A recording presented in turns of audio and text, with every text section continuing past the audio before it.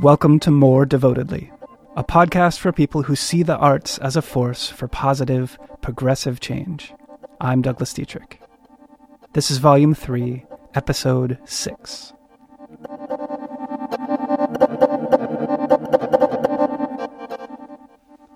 This episode took a long time to create, and as you listen, I think you'll understand why. I wrote it to try to help me to make sense of some of the ideas and feelings being expressed by so many different people in response to the killing of George Floyd.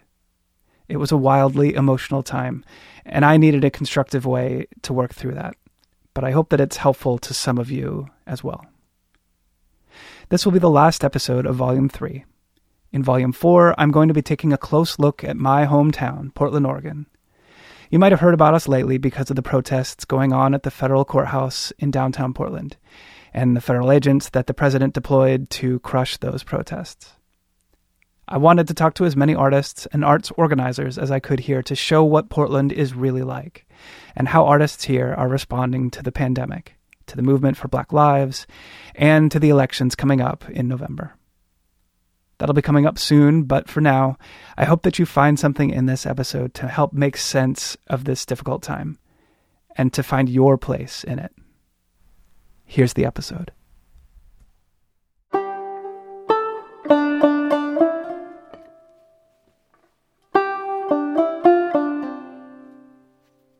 About a decade ago, I watched Rivers and Tides, a 2001 documentary by Thomas Riedelsheimer about the British artist Andy Goldsworthy.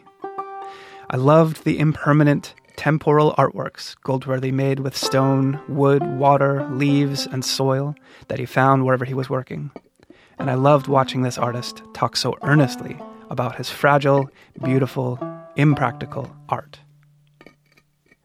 Goldsworthy's work showed me a way to find a balance between the childlike and the adult. He followed his own internal motivations like a child, while he also did the work of an adult artist who must communicate with an audience. I was in my early 20s when I saw the documentary, and the question of what kind of grown-up I was going to be was on my mind, even if subconsciously. The stone wall he designed for the Storm King Art Center was my favorite part. It's a dry stone wall, meaning that it's constructed with just the weight of the stone holding it together, without any mortar or cement. Rather than the straight wall I expected, it weaves serpentine through trees, slinks down a hill, and disappears into a pond. It looks alive. In a moment from the film, he stands apart from a team of stout wallers, as he calls them, talking about the skills required to build walls like these, and how he stays out of their way out of respect for that skill. I was taken by the skill on display and also for this artist's respect for it. It was a way to be an adult that I was still learning, listening, watching, being still, and paying attention, even when you want to act, to do something. I was more of a learn-by-failing person then, and I still am today. Since I saw that film, I have wanted to build a wall like that myself. When the COVID-19 quarantine began here in Portland, Oregon, I still had a job, and suddenly my weekends were clear. I had drawn plans for a wall, patio, and garden more than a year before that, and it seemed like the perfect opportunity to finally do it had arrived. I went out into my backyard and started digging the foundation.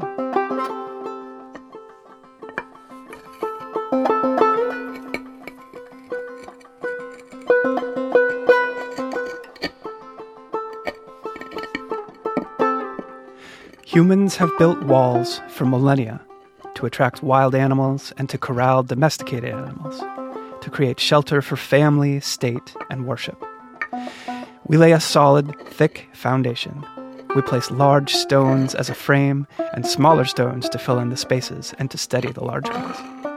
We build narrower towards the top so the wall doesn't topple.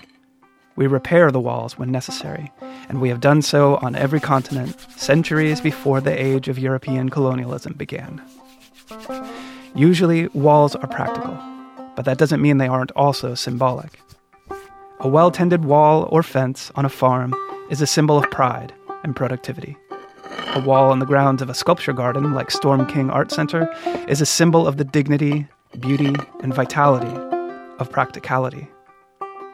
a wall in my backyard is a symbol of curiosity, discovery, and family connection. When I started digging in my backyard a few months ago, I was hoping I could build something good, a positive memory that would compete against the waking nightmare of the pandemic for me and for my kids as well. But from the time I took my first shovelful of Willamette Valley clay out of the ground, things have changed.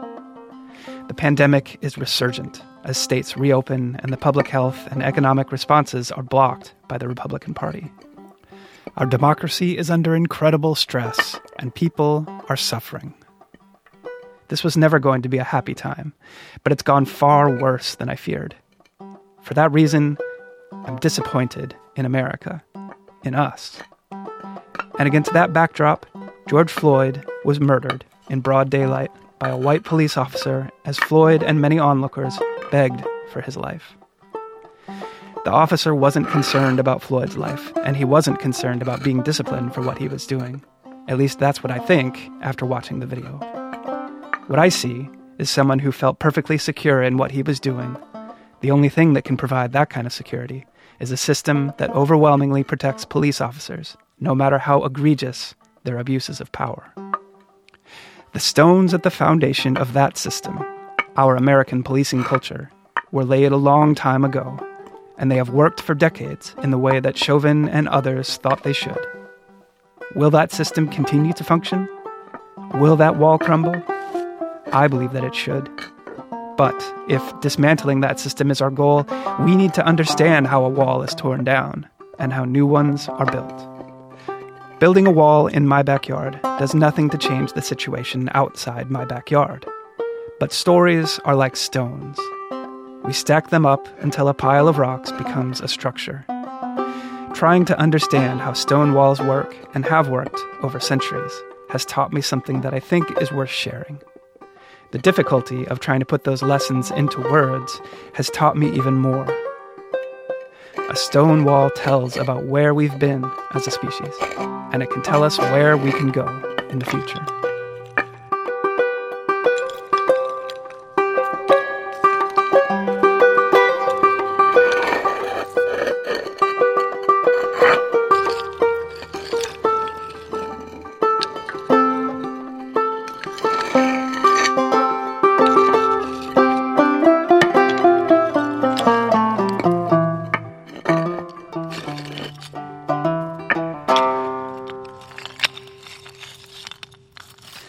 As I've been making this wall and patio, I'm trying not for perfection, but adequacy. I hope the wall won't topple as my sister sits on it while eating potato salad. I hope my dad won't trip on a corner of a stone that sticks up a few millimeters higher than its comrades. Those stones may be in great shape decades from now, but if I can get a few years without any injuries, I'll be happy. Just in case it's not clear by now, I am not a stonemason. I just play one on this podcast. I'm at about a 2 on a scale of 1 to 10 in terms of competency with this, and how did I get there? I took a deep dive into stonemasonry videos on YouTube. The Car Talk guys on NPR used to tell a joke. Who knows less? One guy who doesn't know what he's talking about, or 2 guys that don't know what they're talking about? Idiocy reflects idiocy, like 2 big dumb mirrors pointed at each other, never ending. And there's no bigger mirror held up to the human condition than YouTube. We are documented there in our totality, narcissism, bullying, pseudoscience. But as weird and sometimes harmful a place as YouTube has been, and thankfully is somewhat less so now, it is also a wonderful place. After all, I could learn to knit a sweater. Me, a sweater. I'm not going to, though. I'm more into stone walls for some reason. It turned out that I could learn a lot on YouTube. Go under the thumb and over the index. Now you're going to slip your thumb out. Start eating just 1 cucumber a day. In fact, women have been removing unwanted body hair for thousands of years. It's called Plandemic, a 25-minute video claiming to show the real story behind COVID-19. Look for the stone that's next on the wall. Bitcoin and altcoin holders. Kentucky sandstone. The first lift of building stones is built on. It's one stone at a time. You just have to work one stone at a time.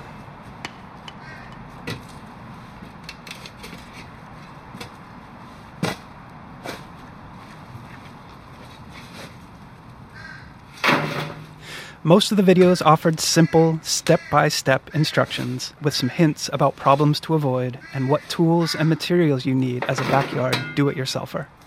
Some were clearly DIY folks like me, who weren't experts, but had fun making a patio or a wall and a video about making a patio or a wall. And there were some master wallers who have built businesses in the same way they build their walls, stone by stone. I learned that stone wall building was about self-reliance, attention to detail, preparation, and execution. There were also some videos about the history of stone wall building. Dry stone walls and other structures have been built for millennia by people across the world. Centuries-old walls delineate pastures in European and American farms, but also Machu Picchu and the pyramids of Giza were all built with dry stone. Anywhere stone is easily available, humans have built with it. It turned out that stone wall making is about history, heritage, and connection to place. I learned there were proper ratios of width and height to observe, and building a temporary frame and using string to mark the outline of the wall in the air helps you maintain them.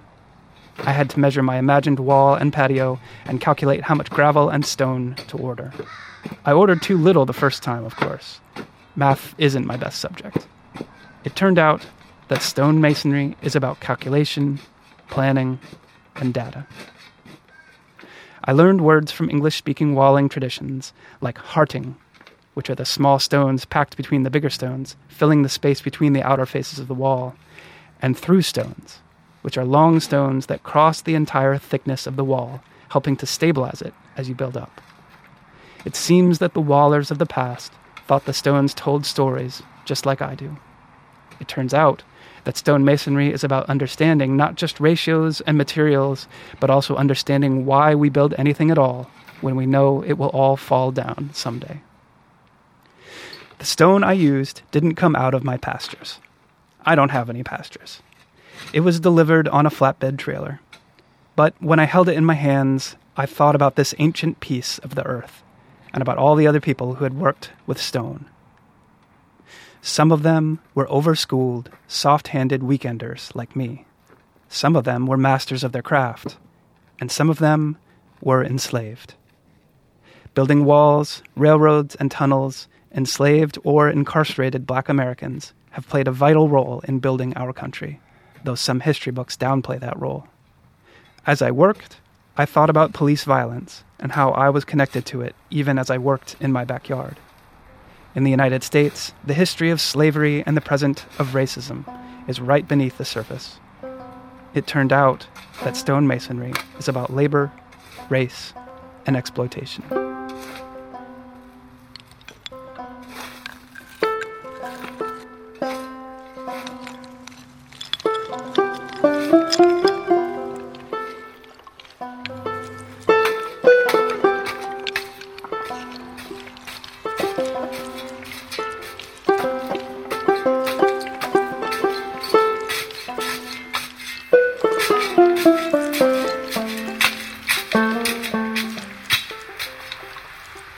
The first step in my project was to dig the entire patio area down about 6 inches and then fill it with gravel.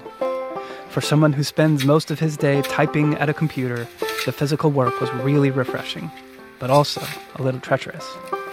I was careful to work slowly, keeping my back straight and lifting with my legs, taking small bites out of the ground with my shovel to keep each load light. I got the whole foundation dug out over 2 weekends. The bar was pretty low, I'll admit, but still, I felt some pride of accomplishment after finishing the first step. I didn't hurt myself. I even felt strong. Next, I ordered the gravel and stone from a local supplier. When it arrived and I had moved it all to the backyard with many trips with my wheelbarrow, I thought about the rules that I needed to follow as I built. Make a solid, packed gravel base that will allow water to drain through and won't heave in frost. Lay large, flat stones in the first layer of your wall, taking extra time to secure them in the gravel. Let the wall lean against the embankment behind about 2 inches per foot of rise. Fill behind the wall with gravel so that the water can drain behind the wall.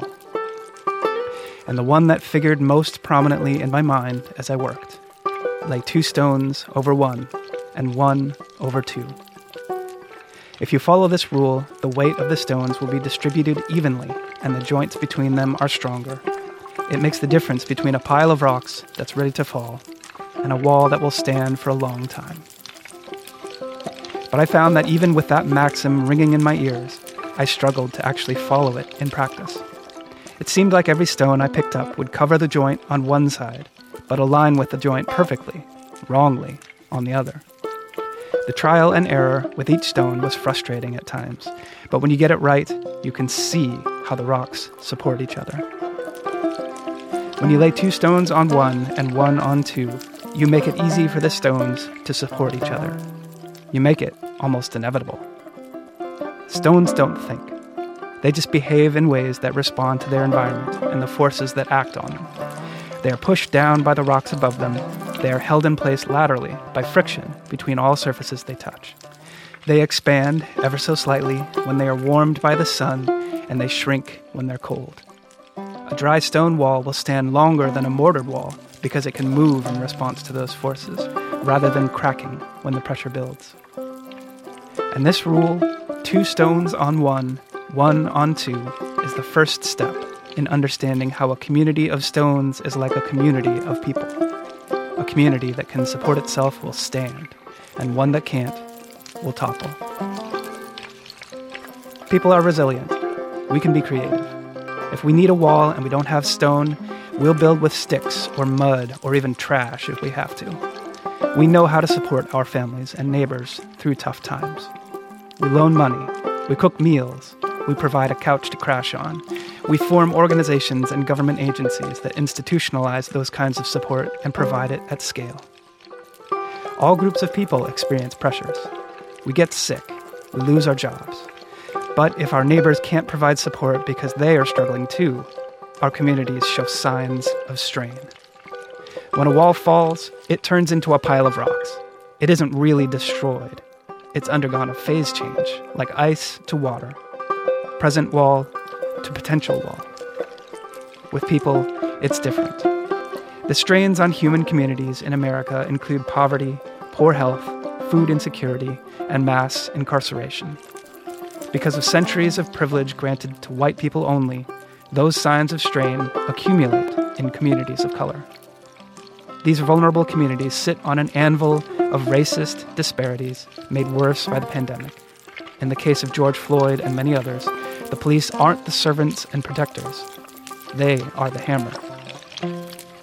If these communities are like a wall, they can be repaired. And these communities have been engaged in that work for centuries to the present. That principle applies. But in the individual cases of George Floyd, Breonna Taylor, Ahmaud Arbery, Elijah McClain, Michael Brown, Sandra Bland, Eric Garner, and so many others, those people, those stones in the wall that were holding up other stones, they are gone forever. What does 2 stones on one on 2 look like for people? Universal pre-kindergarten and childcare, restorative justice, a higher minimum wage, universal healthcare, universal basic income, and a carbon-neutral economy. Those policies yield resilient communities that will flex with the seasons, holding all the stones together. People aren't rocks, but they're no less susceptible to forces that act on them. All Americans deserve the chance to build their own healthy, resilient, sustainable communities.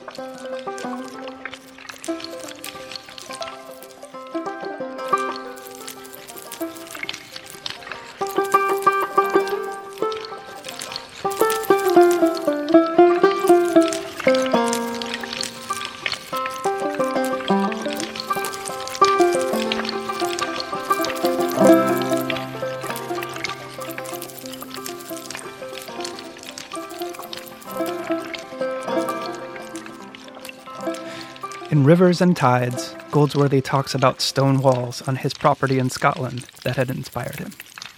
When he was getting to know the grounds at Storm King, he found derelict stone walls and said these were probably built by people who emigrated from Europe, maybe even Scotland. They spoke to his heritage, and the wall he designed there spoke to the present and the future, the potential heritage of that place and the people who care about it. Since that film, I long visualized wall building as something that only happened in Scotland, or places where Scottish people had emigrated to. But even the superficial Google sleuthing I did in preparation for my project showed that that wasn't true. Machu Picchu and the pyramids of Giza that I mentioned, these incredible structures built by great black and brown societies of the past, have been vital to add to my mental picture of the world. But I found I needed to look much closer to home as well. Here in the United States, indigenous people built stone structures too. John Pynchon, the founder of Springfield, Massachusetts, wrote in 1654 to John Winthrop Jr. in New Haven, Connecticut, about a, quote, stone wall and strong fort in it, made all of stone, which is newly discovered at or near Pequot. I should be glad to know the truth of it from yourself, here being many strange reports about it. Unquote. More recently, people of the Swinomish Indian tribal community in Washington state have been reviving the practice of building clam gardens, which are short, wall-like structures built in the ocean in the intertidal zone parallel to the beach with a terrace behind it. The gardens provide habitat for clams and other sea life, increasing food security and sustaining wild shellfish populations at the same time. I have cousins living in western Kentucky and southern Ohio who have mentioned stone fences that still stand in rural parts of the region. A lot of people refer to them as slave walls because they were built before the Civil War by enslaved African Americans. This is true in some cases, though in other more recent walls built after the war, free black stonemasons are known to have built some of the walls, like one at Coldstream Research Farm near Lexington that was formerly a horse breeding facility. It turned out that stone walls aren't a European tradition only. They are as widespread as agriculture and architecture. It turned out that walls were a route to moving beyond assumptions and gaining a more true understanding of the world.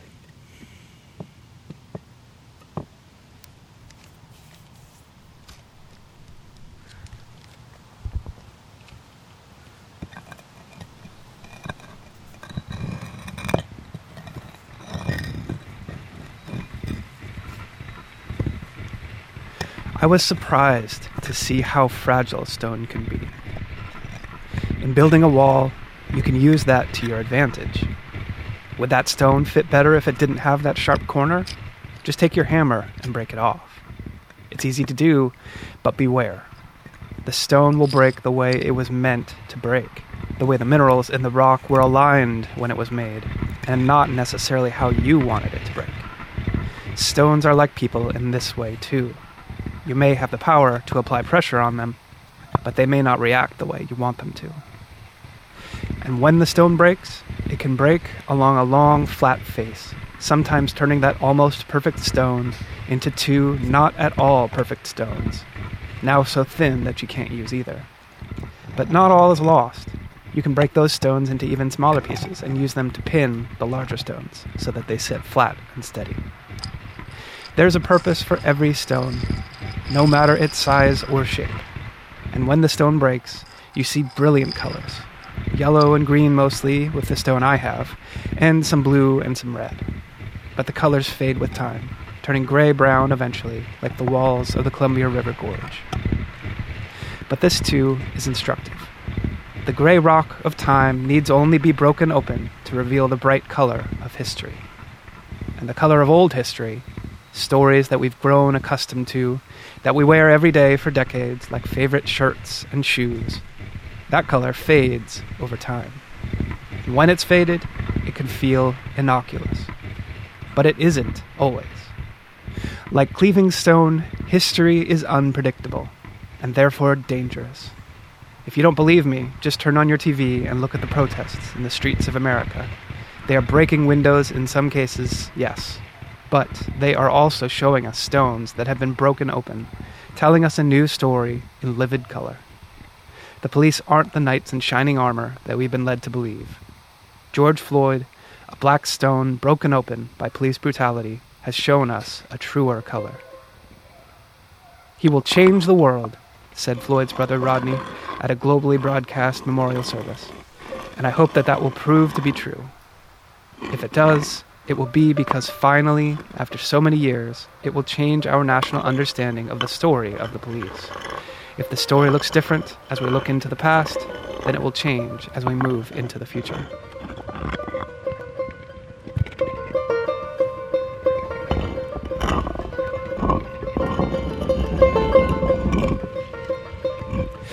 This new history, it has changed me. For the first time, I joined a Black Lives Matter march. The march was happening in my neighborhood, so it was hard to ignore. I'm glad I didn't. I put on my mask and walked to the baseball field in Powell Park in southeast Portland. I got there a few minutes before the advertised starting time. And being a total rookie, I was wondering where everyone was as I sat in this mostly empty field. The revolution isn't going to start on time, apparently, I thought to myself. But soon the PA system was set up and we were listening to hip-hop, and people showed up, at least 1,000 of them. I came without a sign, but a woman gave me one. Defund, redistribute, demilitarize, it said. A big thanks to her if she's listening. And soon, promptly at 7 p.m., speakers from the organizing group, Rose City Justice, spoke to the crowd, reminding them that masks were required, talking about the plan for the march, and more importantly, about their goals for remaking public safety. Then the march actually began as we walked together toward Reed College. It was very much like the last march I participated in, the Women's March back in 2017. There were chants, drums, bullhorns, folks giving out water, and signs in everyone's hands. I felt proud of this group of people as we walked very near to my kid's school, past my favorite coffee shop, now closed permanently due to the pandemic, and finally ending up at Reed College, where I teach as an adjunct faculty member. I don't know what I was expecting exactly. I didn't come expecting chaos or violence like a Fox News pundit might have me believe, but I would have to admit to feeling uneasy. I was worried about counter-protesters who have been attacking BLM protesters with cars, and I was worried about catching COVID, despite the masks. So it was a bit about personal safety. Some of it also was my discomfort with a portion of the things being said. One chant I heard for the first time was, "All cops are bastards." I've since read more about the history and the meaning of the phrase, and I still don't like it personally. But I can understand the emotion and the logic behind it. But to me, it feels like a blanket personal attack, especially compared to the positive, constructive nature of a slogan like Black Lives Matter. But there are times when I think entering into a coalition with people for a common purpose is the right thing to do, even if I don't agree with every detail. And after a while, I was uncomfortable just because I was physically exhausted and emotionally raw. It was time to go home. I felt lucky to have a home to go to in a quiet, peaceful neighborhood. I knew that once I got there, I could watch old Star Trek episodes and drink some water and scratch my kitties and scroll on my phone and dink around in my backyard and go to sleep in perfect safety. After that experience, I have an even deeper respect for the activists that have been working for years to get us to the point we're at now, at the brink of a potentially massive change in how our culture thinks about race and policing. If I was exhausted after marching for one day, I can't imagine how I would feel after marching for years.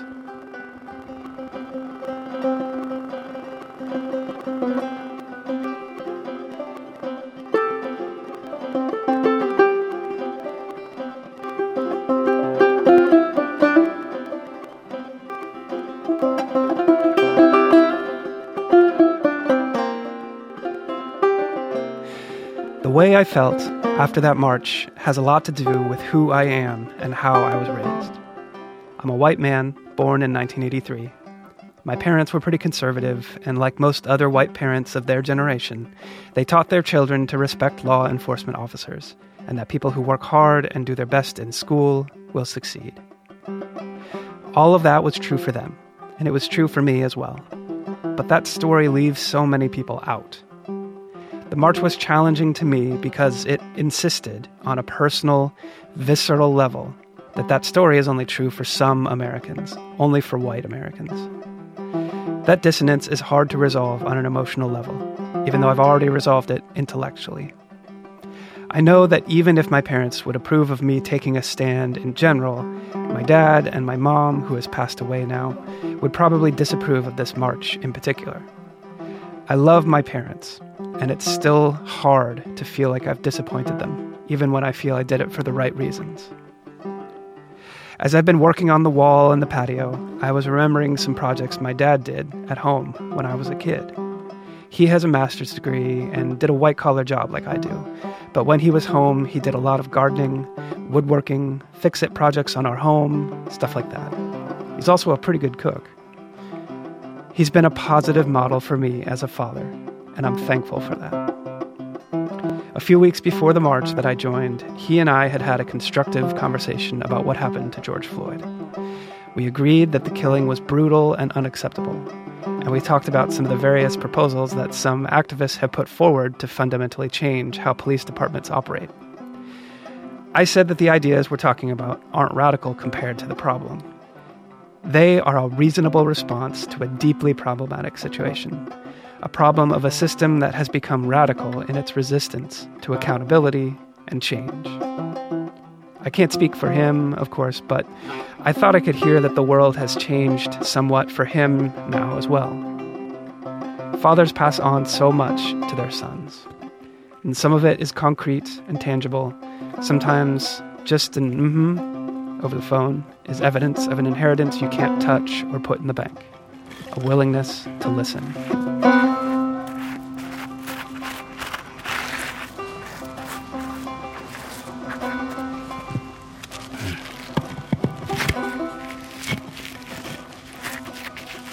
As I write, I'm nearly finished with the project. At this stage, I'm just moving dirt around the yard to prepare for planting and fixing mistakes I made when I was just getting started. Many of the flat stepping stones I placed when I first began the patio look glaringly uneven now. I'll fix them by picking up each stone out of its place in the gravel bed, using my garden trowel to scrape gravel out of the parts that are too high and replacing the stone. I'll repeat the process as many times as needed until it's steady, creating as flat and uniform a surface as possible across the top of the stones.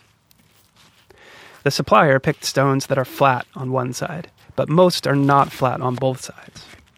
Some have jagged or curved bottoms with chunks missing or protrusions sticking out. The interesting thing I've found is that there isn't much difference between the flat-bottomed rocks and the jagged ones when it comes to setting them into the gravel bed. Flat-bottomed or not, they both need individual attention. They both need support.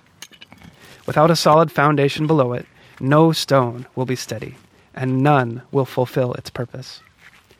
It turns out that every stone has the capacity for success and failure. It's the mason's job to create the right foundation and to find the right spot for every stone. As I've tried to extend this metaphor to say that stones are like people and walls are like communities, I've not paid enough attention to the role of the stonemason. Even the cursory knowledge I have about this craft has told me that making anything of value out of stone requires an incredible amount of work, experience, and knowledge.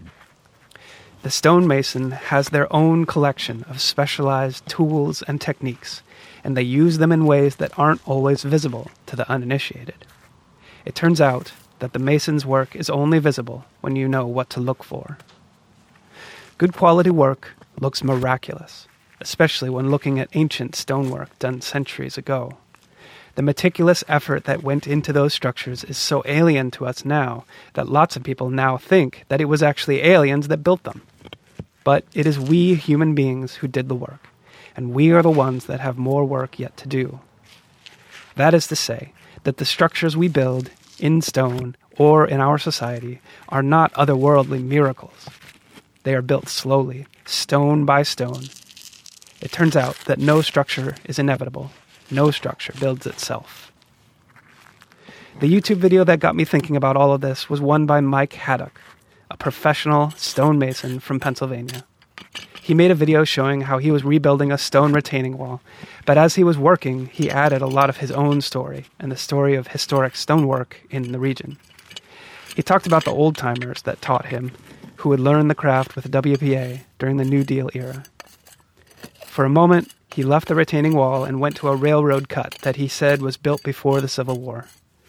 This blue-collar, wisecracking stonemason talked about how a massive stone retaining wall, more than 10 feet tall, was built.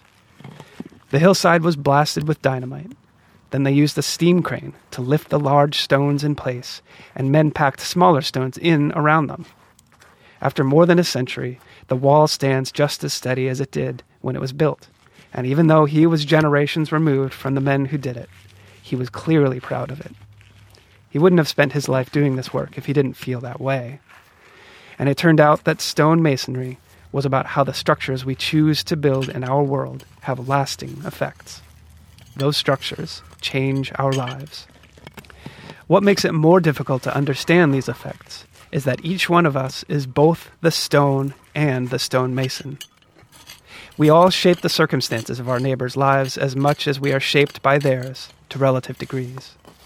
It's been important for me personally to recognize my own role in counteracting or perpetuating racist forces that act on our society. But I also recognize that I only have power to affect change in certain areas: myself, my family, my work, and my art. Overemphasizing one's personal, individual responsibility is a sure way to feel anxious and paralyzed. Instead, I have to tell the people who do have the power to make the changes that I want to see. As I entered into this tradition of stonemasonry, like my experience at the protest march, I didn't realize the extent to which I was entering into unfamiliar territory.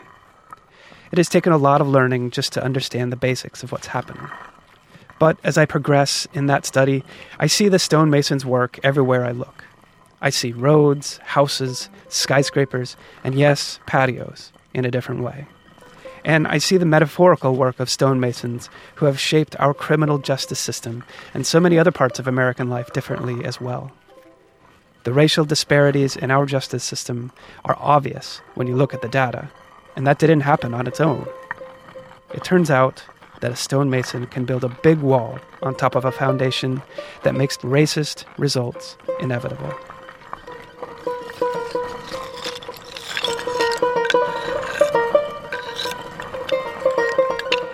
Lately, we introduced rivers and tides to our 7-year-old son, and he loved it. He's since built his own Goldsworthy-inspired art pieces with leaves and flower petals around the backyard. Many times in the film, Goldsworthy talks to the camera haltingly, wistfully, looking a lot like my son looks when he's lost and fought, or communicating with the mothership, as my wife and I sometimes say. He and I both love that film, and we both spend a lot of time lost in thought. I've written a lot about the father-son relationship, not because my daughter isn't important, but because fathers have been the ones that have held the power to shape our society and pass that power on to their sons. That dynamic has shaped American life for centuries. I'm trying to create a foundation for my son that helps him to be more interested in equity than I was as a child. I hear my son use words that I use. He talks the way that I talk. I see him move the way I move, with a body just like my body. He worked with me a lot on the patio and wall project, as much as a 7-year-old can. Though mostly he and his sister just played in the dirt pile that's lived next to the unfinished patio for the last 6 weeks. I said that I've tried to teach him about race and will continue to do so, but it's probably more likely that he will show me the way. He is growing up in a much different world than I did. He and his generation will have so many more opportunities to reimagine our society, and they'll have to. Climate change, economic and racial justice, and so many other issues will be persistent and difficult problems in their lifetimes. And I hope that my son and my daughter will question the broader cultural inheritance that they will receive as white people in the United States. The walls being torn down right now will be rebuilt somehow, and it will be up to him and his generation to live with them, or to tear them down again and start over. If there's anything he may learn from watching me build this project, it's that you can learn new things. You can fail and try again, and you can create something beautiful in your own backyard. They will look at their world and find out what 2 stones on 1 and 1 stone on 2 looks like for their communities. I hope my kids and their generation will be the stonemasons that I and mine couldn't be. They will place the through stones that will allow the structure to grow taller. They will pack in the hearting that makes it all stable. Human beings can support each other. Our communities can swell in the heat and shrink in the cold. The people in them can hold each other up but only if there is a solid foundation beneath them. Reimagining public safety is a first step in shoring up the foundation. Equitable structures will rise from there. If stones can do it, why can't we?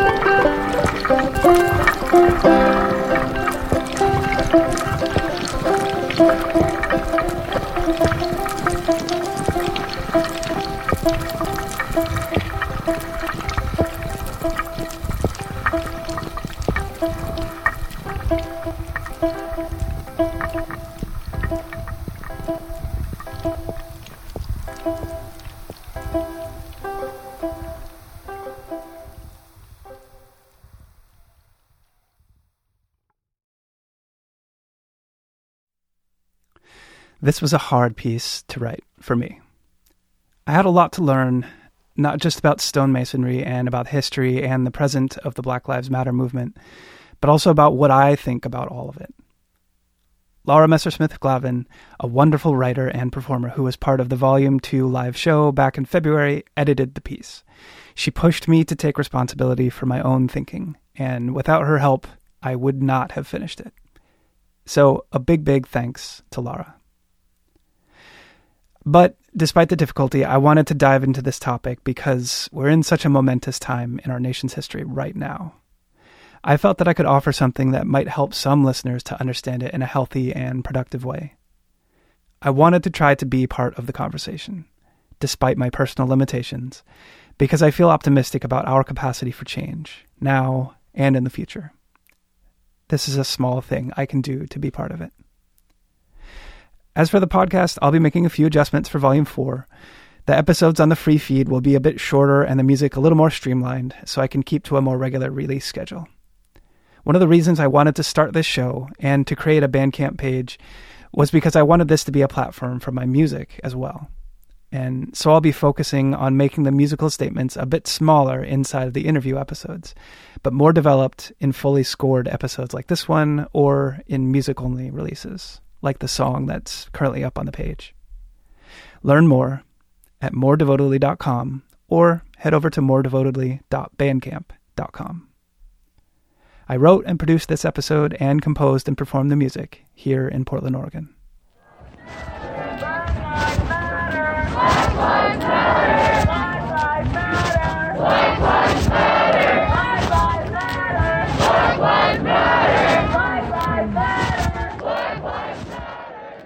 What you're doing is beautiful. Can you do it more devotedly?